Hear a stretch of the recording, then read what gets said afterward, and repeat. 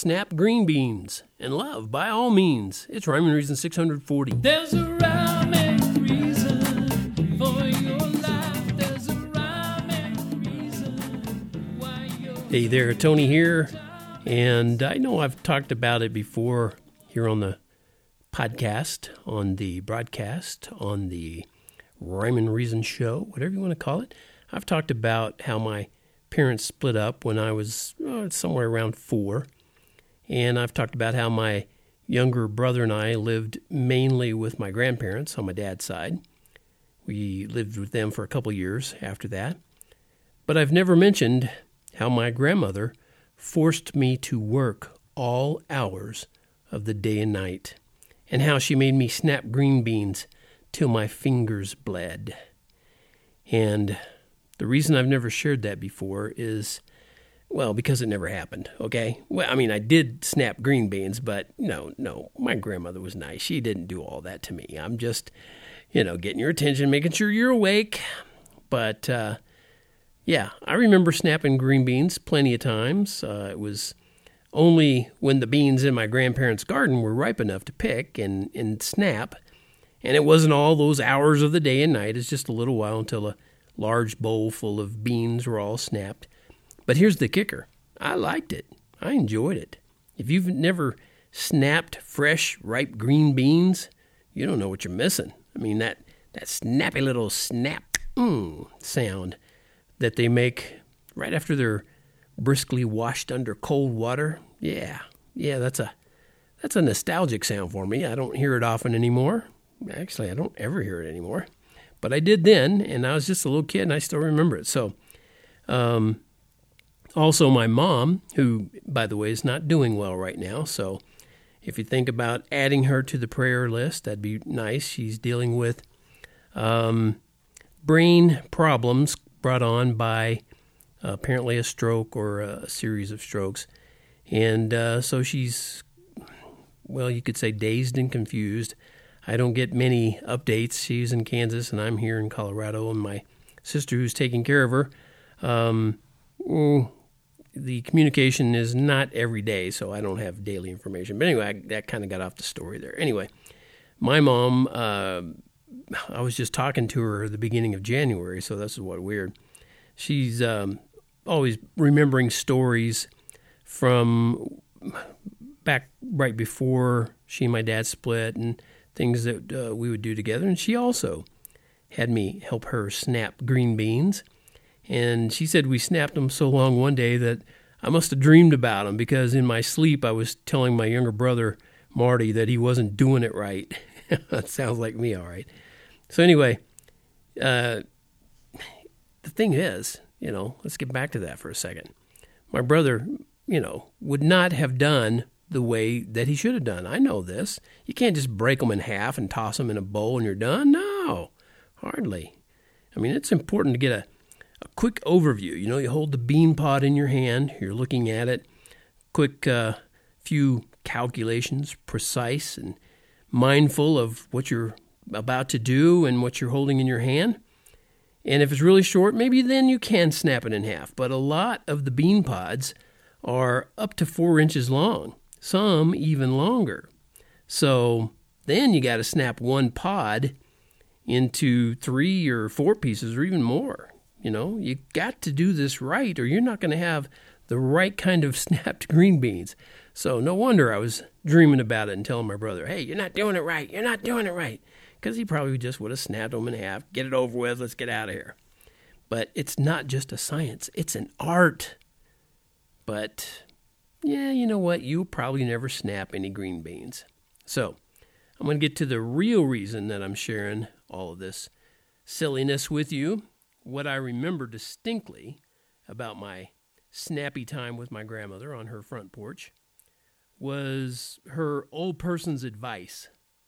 That's how I saw it back then anyway. But, I loved her, and I listened.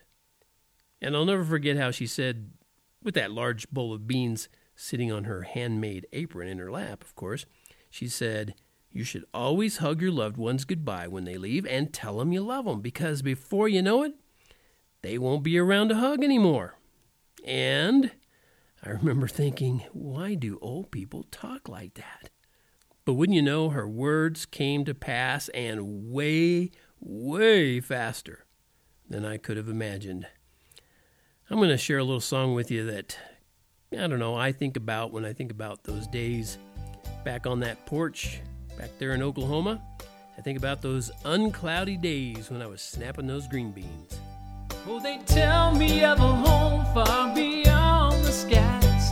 Oh, they tell me of a home far away. Oh, they tell me of a home where no storm clouds rise. Oh, they tell me of an uncloudy day. Oh, the land of cloudless day. Oh, the land of the uncloudy skies. Oh, they tell me of a home where no storm clouds rise. Oh, they tell me of an uncloudy day. Oh, they tell me of a home where my friends have gone.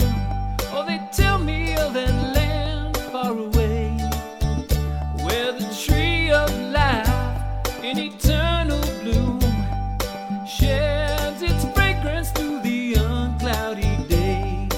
Oh, the land of cloudless day.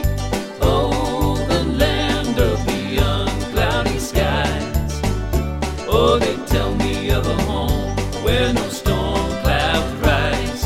Oh, they tell me of an uncloudy day. Oh, they tell me of the King in his beauty there, and they tell me that my eyes shall behold, where he sits on the throne that is whiter than snow, in the city that is made of gold. Oh, the land of cloudless day. Oh, the land of the uncloudy skies. Oh, they tell me of a home where no storm clouds rise. Oh, they tell me of an uncloudy day. Yeah, they tell me that he smiles on his children there, and his smile drives their sorrows away. Yeah, they tell me that no tears ever come again in that lovely land of uncloudy day.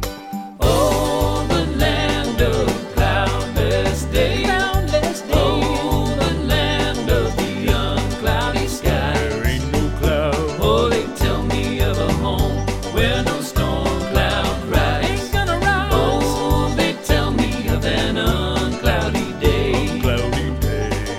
Oh, the land of cloudless day. Cloudless day. Oh, the land of the uncloudy skies. There ain't no cloud. Oh, they tell me of a home where no storm clouds rise. Ain't gonna rise. Oh, they tell me of an uncloudy day. Cloudy day.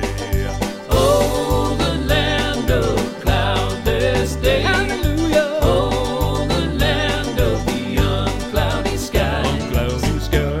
Oh, they tell me of a home where no storm clouds rise. Ain't gonna rise. Oh, they tell me of an uncloudy day. Cloudy day. Oh, they tell me of an uncloudy day. Cloudy day. Oh, they tell me of an uncloudy day. Beautiful, eternal, uncloudy day.